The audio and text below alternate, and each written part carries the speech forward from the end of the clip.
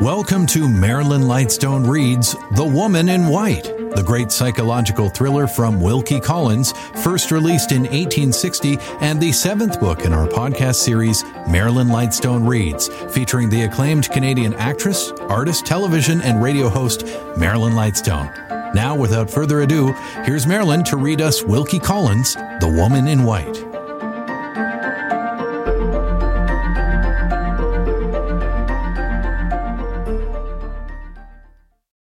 4.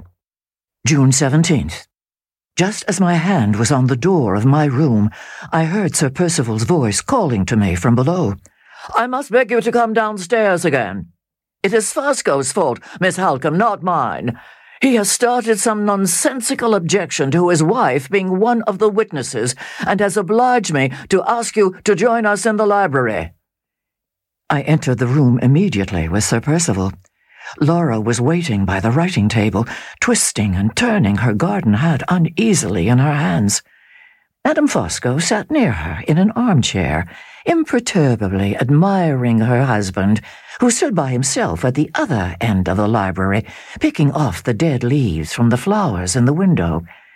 The moment I appeared, the Count advanced to meet me and to offer his explanations. "1,000 pardons, Miss Holcombe.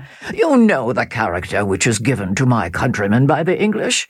We Italians are all wily and suspicious by nature, in the estimation of the good John Bull. Set me down, if you please, as being no better than the rest of my race. I am a wily Italian and a suspicious Italian. You have thought so yourself, dear lady, have you not? Well, it is part of my wiliness and part of my suspicion to object to Madame Fosco being a witness to Lady Glyde's signature, which I am also a witness myself." "There is not the shadow of a reason for his objection," interposed Sir Percival. "I have explained to him that the law of England allows Madame Fosco to witness the signature as well as her husband." "I admit it," resumed the Count. "The law of England says yes, but the conscience of Fosco says no." He spread out his fat fingers on the bosom of his blouse and bowed solemnly, as if he wished to introduce his conscience to us all, in the character of an illustrious addition to the society. "What this document, which Lady Glyde is about to sign, may be, I neither know nor desire to know. I only say this. Circumstances may happen in the future which may oblige Percival or his representatives to appeal to the two witnesses, in which case it is certainly desirable that those witnesses should represent two opinions which are perfectly independent the one of the other. This cannot be if my wife signs as well as myself, because we have but one opinion between us, and that opinion is mine. I will not have it cast in my teeth at some future day that Madame Fosco acted under my coercion, and was, in plain fact, no witness at all. I speak in Percival's interest when I propose that my name shall appear as the nearest friend of the husband, and your name, Miss Halcombe, as the nearest friend of the wife. I am a Jesuit, if you please to think so, a splitter of straws, a man of trifles and crotchets and scruples. But you will humour me, I hope, in merciful consideration for my suspicious Italian character and my uneasy Italian conscience." He bowed again, stepped back a few paces, and withdrew his conscience from our society as politely as he had introduced it. The Count's scruples might have been honourable and reasonable enough, but there was something in his manner of expressing them which increased my unwillingness to be concerned in the business of the signature. No consideration of less importance than my consideration for Laura would have induced me to consent to be a witness at all. One look, however, at her anxious face decided me to risk anything rather than desert her. "I will readily remain in the room, and if I find no reason for starting any small scruples on my side, you may rely on me as a witness."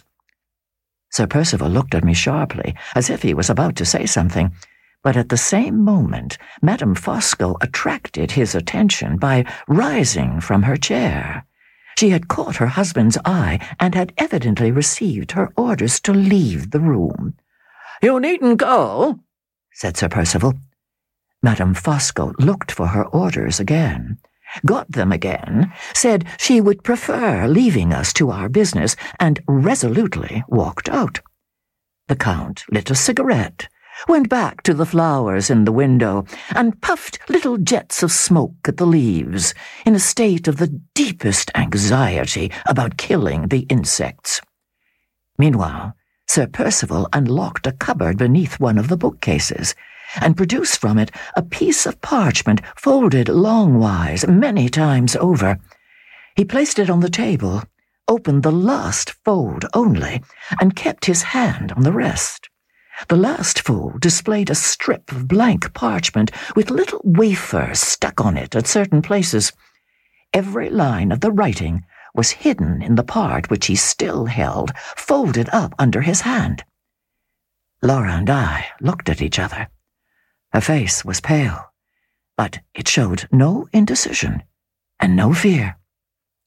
Sir Percival dipped a pen in ink and handed it to his wife.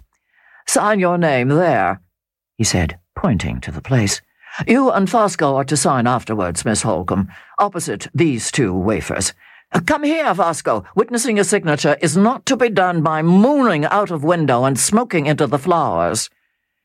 The Count threw away his cigarette and joined us at the table, with his hands carelessly thrust into the scarlet belt of his blouse, and his eyes steadily fixed on Sir Percival's face.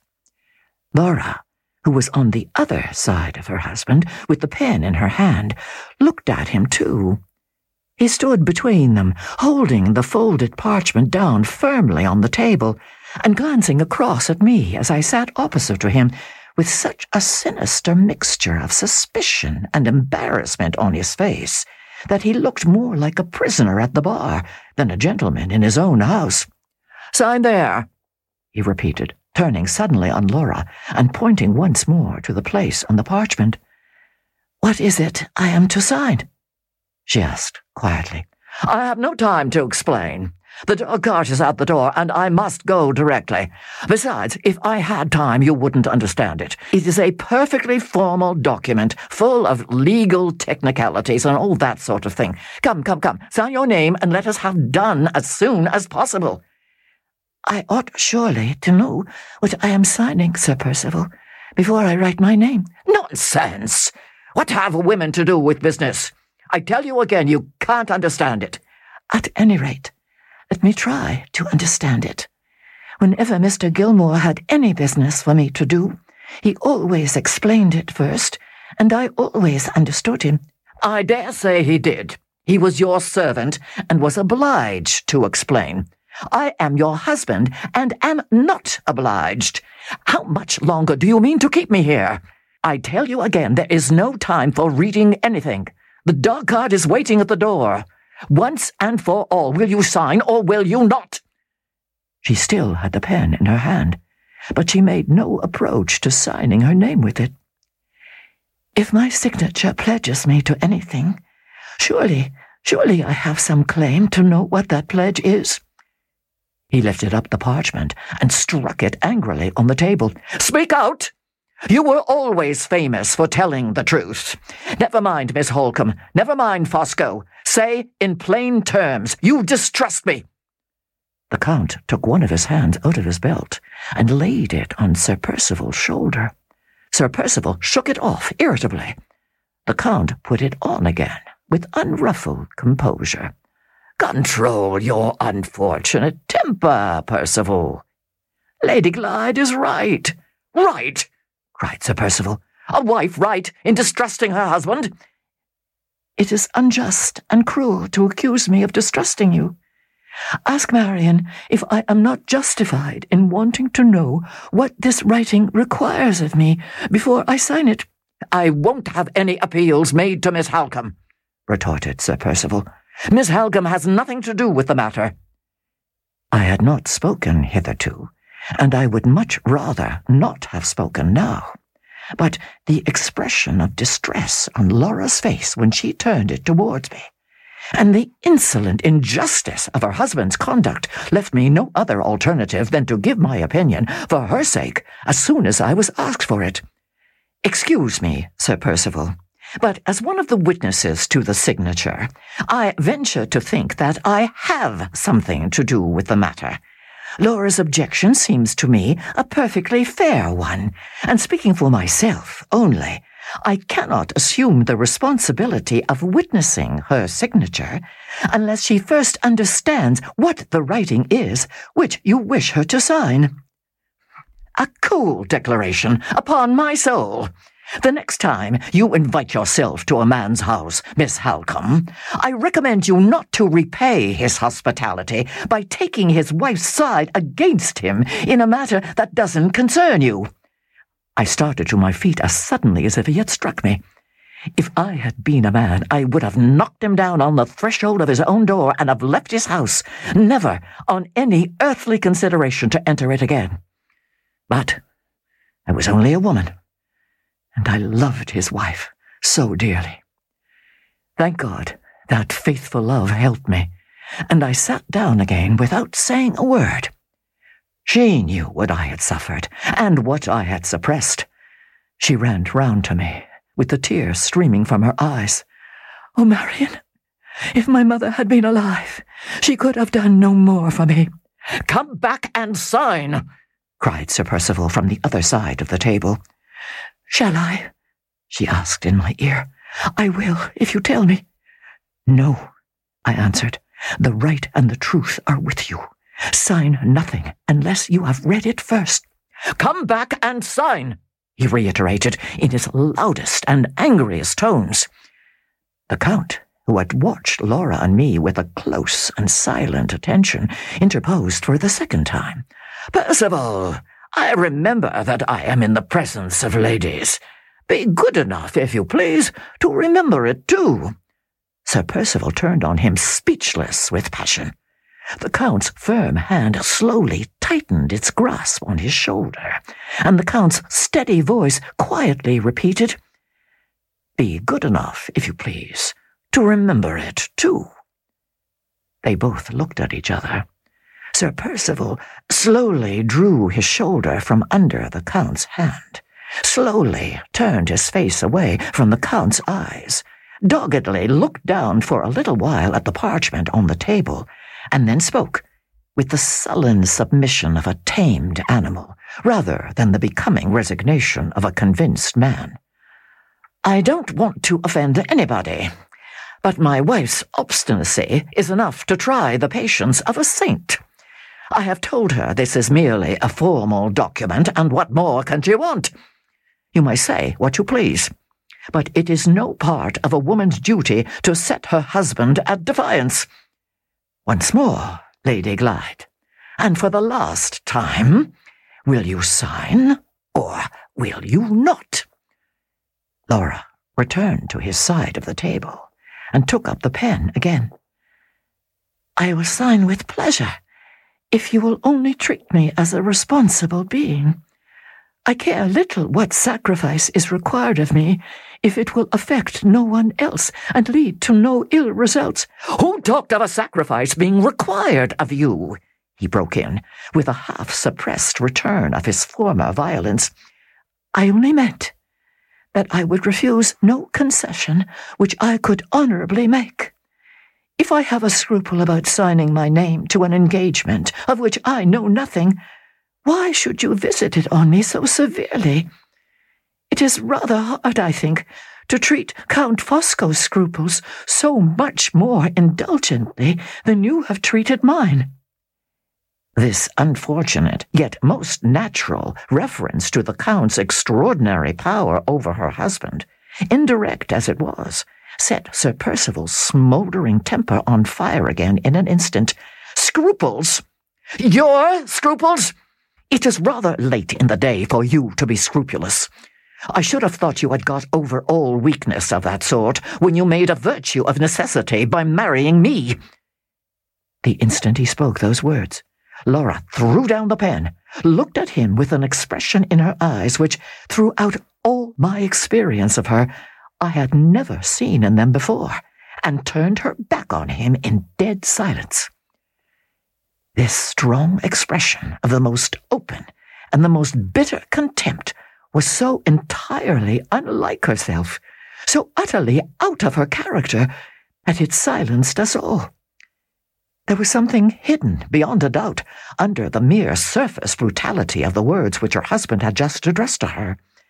There was some lurking insult beneath them, of which I was wholly ignorant, but which had left the mark of its profanation so plainly on her face that even a stranger might have seen it. The Count, who was no stranger, saw it as distinctly as I did. When I left my chair to join Laura, I heard him whisper under his breath to Sir Percival, "You idiot!" Laura walked before me to the door as I advanced, and at the same time her husband spoke to her once more. "You positively refuse, then, to give me your signature?" he said, in the altered tone of a man who was conscious that he had let his own license of language seriously injure him. "After what you have just said to me, I refuse my signature until I have read every line in that parchment, from the first word to the last. Come away, Marian. We have remained here long enough." "One moment," interposed the Count, before Sir Percival could speak again. "One moment, Lady Glyde, I implore you." Laura would have left the room without noticing him, but I stopped her. "Don't make an enemy of the Count," I whispered. "Whatever you do, don't make an enemy of the Count." She yielded to me. I closed the door again, and we stood near it, waiting. Sir Percival sat down at the table, with his elbow on the folded parchment and his head resting on his clenched fist. The Count stood between us, master of the dreadful position in which we were placed, as he was master of everything else. "Lady Glyde," he said, with a gentleness which seemed to address itself to our forlorn situation instead of to ourselves, "pray pardon me if I venture to offer one suggestion, and pray believe that I speak out of my profound respect and my friendly regard for the mistress of this house." He turned sharply towards Sir Percival. "Is it absolutely necessary that this thing here, under our elbow, should be signed today?" "It is necessary to my plans and wishes," returned the other sulkily. "But that consideration, as you may have noticed, has no influence with Lady Glyde. Answer my question plainly. Can the business of the signature be put off till tomorrow? Yes or no?" "Yes, if you will have it so." "Then what are you wasting your time for here? Let the signature wait till tomorrow. Let it wait till you come back." Sir Percival looked up with a frown and an oath. "You are taking a tone with me that I don't like, a tone I won't bear from any man." "I am advising you for your good," returned the Count, with a smile of quiet contempt. "Give yourself time. Give Lady Glyde time. Have you forgotten that your dog-cart is waiting at the door? My tone surprises you, huh?" "I dare say it does. It is the tone of a man who can keep his temper. How many doses of good advice have I given you in my time? More than you can count. Have I ever been wrong? I defy you to quote me an instance of it. Go, take your drive. The matter of the signature can wait till tomorrow. Let it wait, and renew it when you come back." Sir Percival hesitated and looked at his watch. His anxiety about the secret journey which he was to take that day, revived by the Count's words, was now evidently disputing possession of his mind with his anxiety to obtain Laura's signature. He considered for a little while, and then got up from his chair. "It is easy to argue me down when I have no time to answer you. I will take your advice, Fosco, not because I want it or believe in it, but because I can't stop here any longer." He paused and looked round darkly at his wife. "If you don't give me your signature when I come back tomorrow—" The rest was lost in the noise of his opening the bookcase cupboard again and locking up the parchment once more. He took his hat and gloves off the table and made for the door. Laura and I drew back to let him pass. "Remember, tomorrow," he said to his wife, and went out. We waited to give him time to cross the hall and drive away. The Count approached us while we were standing near the door. "You have just seen Percival at his worst, Miss Halcombe. As his old friend, I am sorry for him and ashamed of him. As his old friend, I promise you that he shall not break out tomorrow in the same disgraceful manner in which he has broken out today." Laura had taken my arm while he was speaking, and she pressed it significantly when he had done.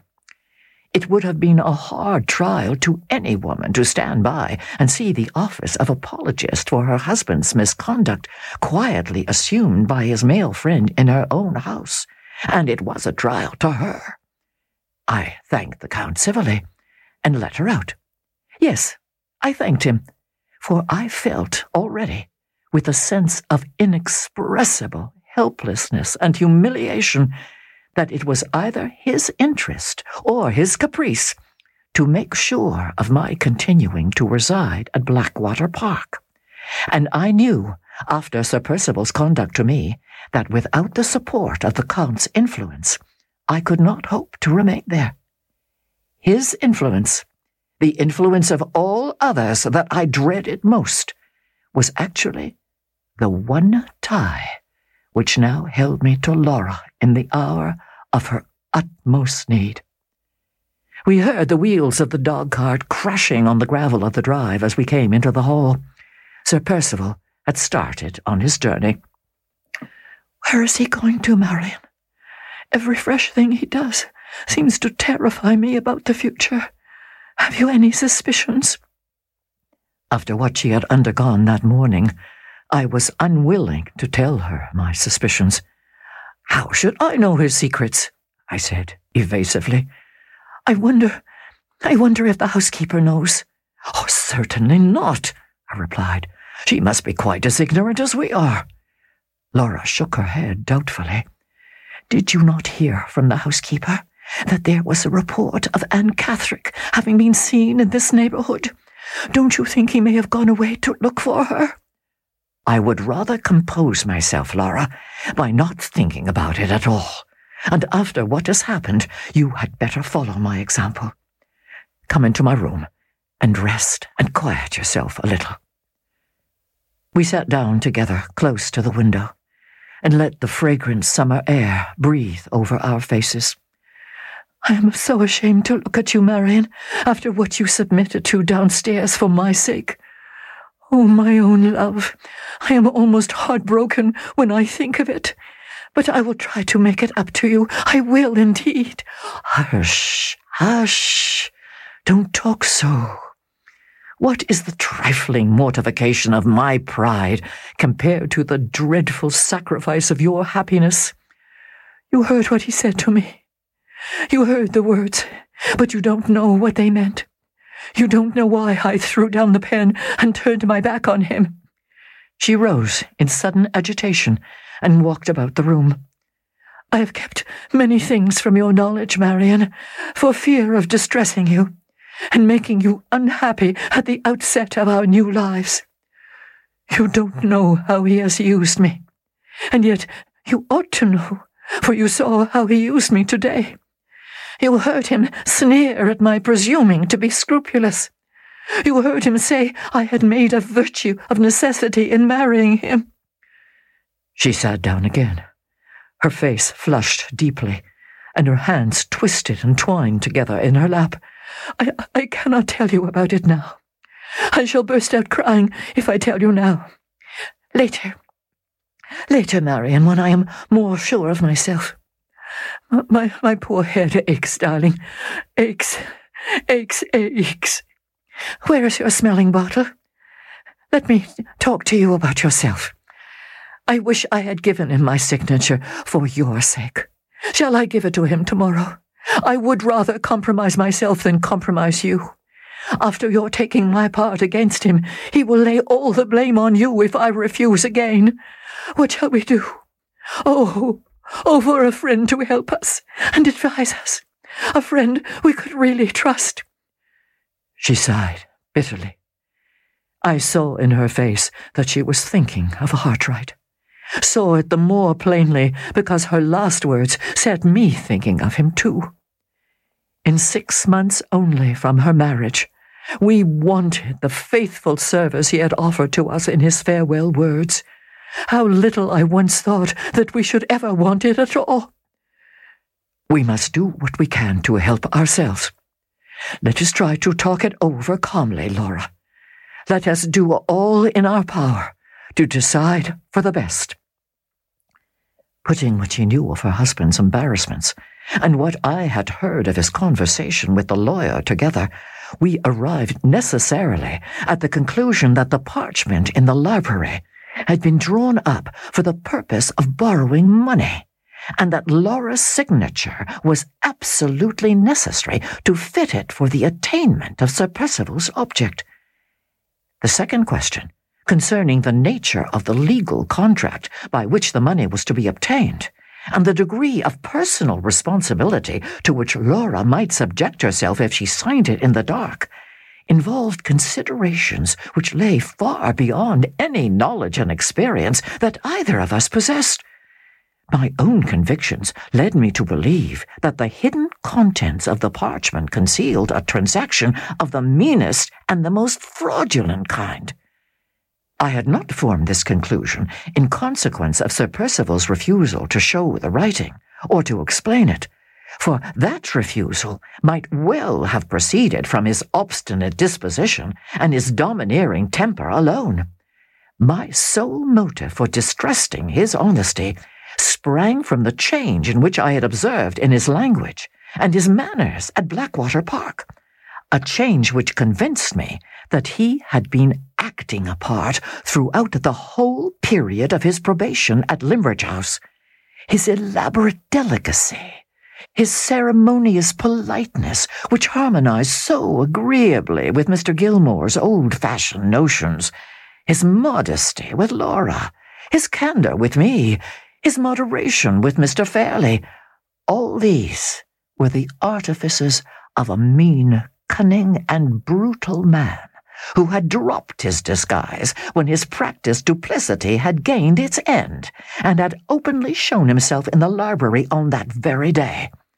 I say nothing of the grief which this discovery caused me on Laura's account, for it is not to be expressed by any words of mine.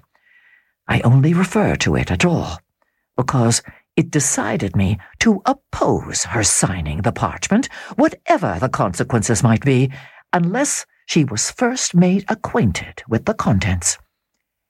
Under these circumstances, the one chance for us when tomorrow came was to be provided with an objection to giving the signature, which might rest on sufficiently firm commercial or legal grounds to shake Sir Percival's resolution, and to make him suspect that we two women understood the laws and obligations of business as well as himself. After some pondering, I determined to write to the only honest man within reach whom we could trust to help us discreetly in our forlorn situation. That man was Mr. Gilmore's partner, Mr. Kirrell, who conducted the business now that our old friend had been obliged to withdraw from it and to leave London on account of his health. I explained to Laura that I had Mr. Gilmore's own authority for placing implicit confidence in his partner's integrity, discretion, and accurate knowledge of all her affairs, and with her full approval, I sat down at once to write the letter. I began by stating our position to Mr. Kirrell exactly as it was, and then asked for his advice in return, expressed in plain, downright terms which he could comprehend without any danger of misinterpretations and mistakes. My letter was as short as I could possibly make it, and was, I hope, unencumbered by needless apologies and needless details.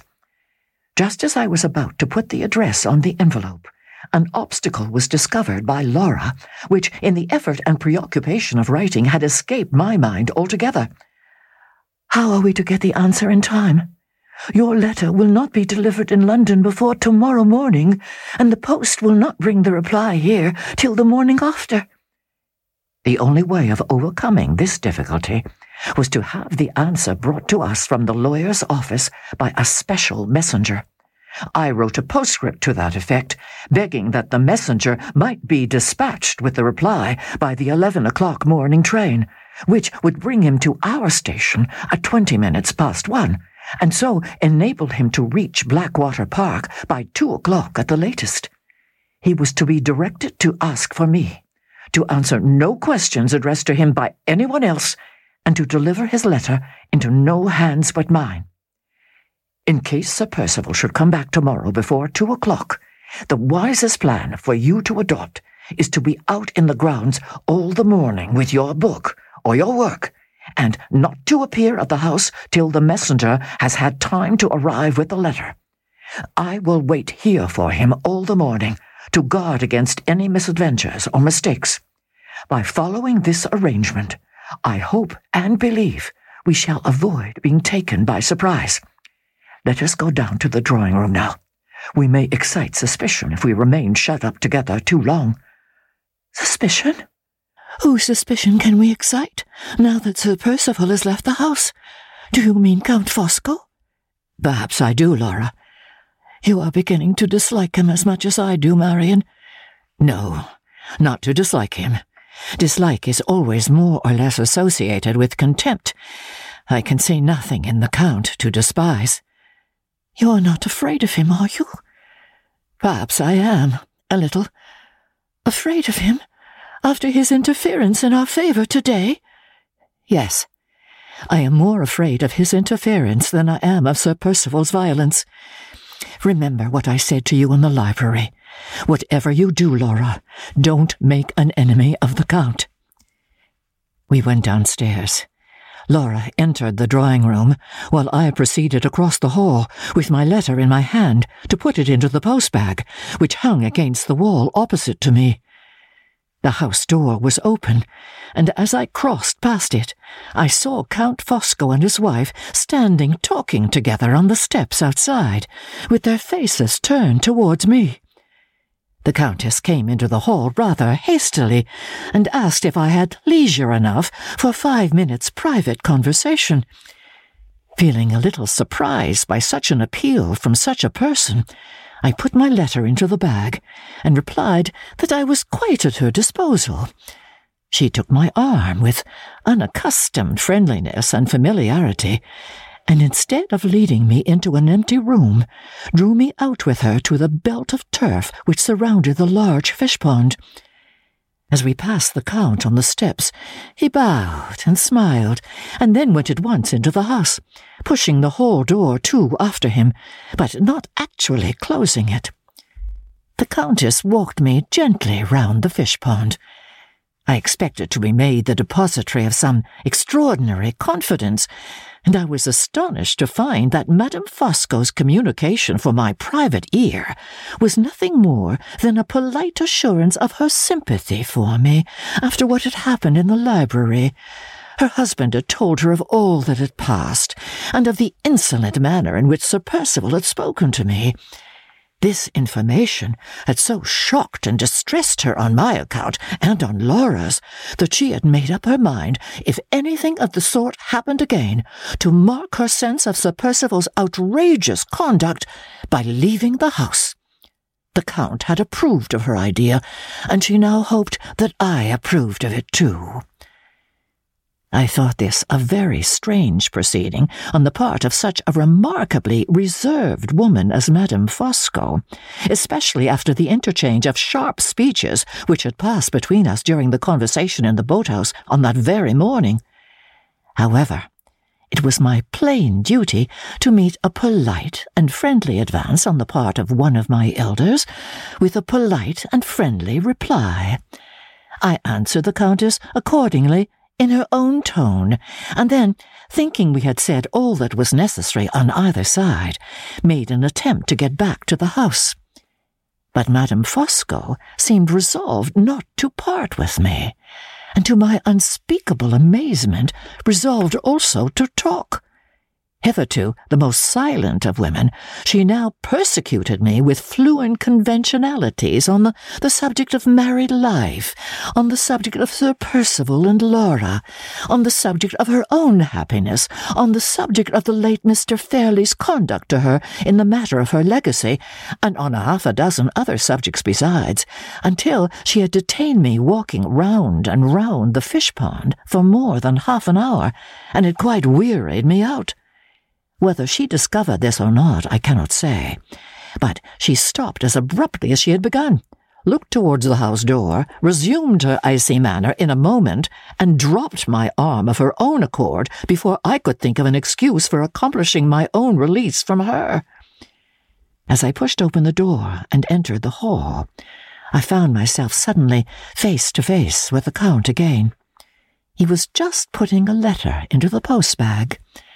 After he had dropped it in and had closed the bag, he asked me where I had left Madame Fosco. I told him, and he went out at the hall door immediately to join his wife. His manner, when he spoke to me, was so unusually quiet and subdued that I turned and looked after him, wondering if he were ill or out of spirits.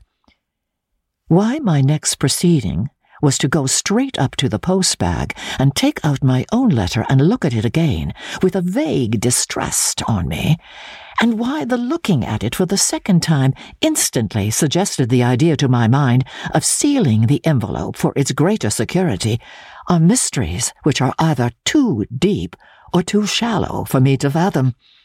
Women, as everybody knows, constantly act on impulses which they cannot explain, even to themselves, and I can only suppose that one of those impulses was the hidden cause of my unaccountable conduct on this occasion. Whatever influence animated me, I found cause to congratulate myself on having obeyed it as soon as I prepared to seal the letter in my own room. I had originally closed the envelope in the usual way, by moistening the adhesive point and pressing it on the paper beneath, and when I now tried it with my finger, after a lapse of full 3/4 of an hour, the envelope opened on the instant, without sticking or tearing. Perhaps I had fastened it insufficiently. Perhaps there might have been some defect in the adhesive gum. Or perhaps... No, it is quite revolting enough to feel that third conjecture stirring in my mind. I would rather not see it confronting me in plain black and white. I almost dread tomorrow. So much depends on my discretion and self-control. There are 2 precautions, at all events, which I am sure not to forget. I must be careful to keep up friendly appearances with the Count, and I must be well on my guard when the messenger from the office comes here with the answer to my letter.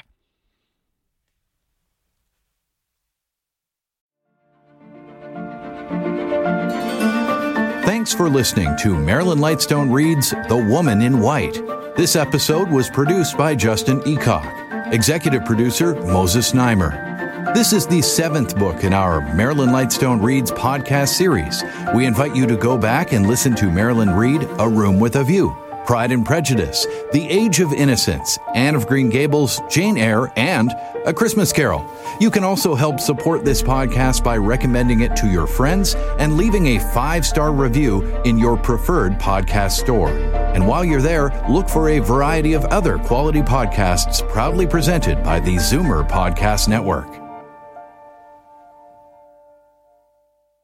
This podcast is proudly produced and presented by the Zoomer Podcast Network, home of great podcasts like Marilyn Lightstone Reads, Idea City on the Air, and The Garden Show.